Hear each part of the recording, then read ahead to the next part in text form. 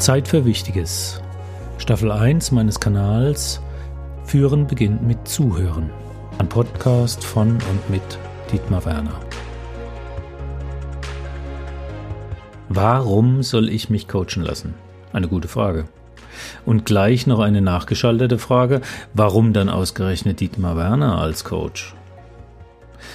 Warum Coaching lässt sich vielleicht am besten beantworten, wenn ich 3 Momente beschreibe. 3 Momente, die bei jedem Coaching in individueller Art und Weise auftreten. Und ich beantworte damit auch gleich die zweite Frage. Als erstes der Moment der Erkenntnis.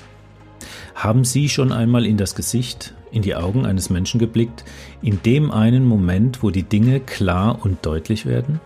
Sich Unsicherheit, Zweifel, vielleicht sogar Ängste wie ein Schleier zum ersten Mal heben? Ein Moment des Glückes für die einen oder ein Moment der Sicherheit für die anderen?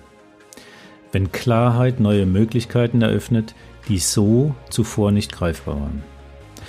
Der Moment der Erkenntnis, ein besonderer Moment, der viel positive Energie freisetzt. Als zweites der Moment der Entscheidung. Wenn nach der Erkenntnis die möglichen Optionen offen vor einem liegen und die Entscheidung gefallen ist, bewusst und gezielt zu handeln, eine ganz bestimmte Veränderung durchzuführen. Meist etwas, das es verlangt, den eigenen Komfortbereich zu verlassen, dorthin zu schauen, wo es vielleicht schmerzt und es darum viel Energie bedarf. Es ist aber nicht die Entscheidung selbst, sondern der kurze Augenblick nach der Entscheidung, wenn bewusst wird, dass jetzt gehandelt wird mit einem klaren Ziel, dass es jetzt vorwärts geht. Das ist der Moment, wo persönliche Entwicklung ihren Ursprung nimmt. Und es ist ein Moment von großer Kraft, den ich fast immer auch äußerlich an meinem Gegenüber wahrnehmen kann. Ich bezeichne das gerne als den Gänsehautmoment, auch für mich persönlich. Wenn dies passiert, ist die eigentliche Umsetzung viel leichter. Ein schlauer Mensch hat einmal gesagt, dein Leben und wo es dich hinbringt, ist das Resultat aus der Summe deiner Entscheidungen. Und als drittes Moment die Motivation.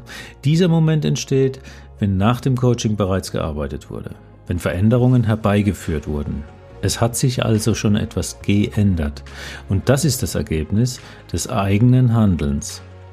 Die Kenntnis davon, dass die eigene Entscheidung und deren Umsetzung eine positive Entwicklung gestartet bzw. ein gewünschtes Ergebnis geliefert hat, erzeugt bei Menschen, die sich bereits über einen langen Zeitraum unsicher oder blockiert gefühlt haben, ein Gefühl von „Ich will mehr“. Ein Hirnforscher würde jetzt hier wahrscheinlich über das Belohnungssystem im Hirn referieren. Ich bezeichne dies einfach als den Moment der Motivation.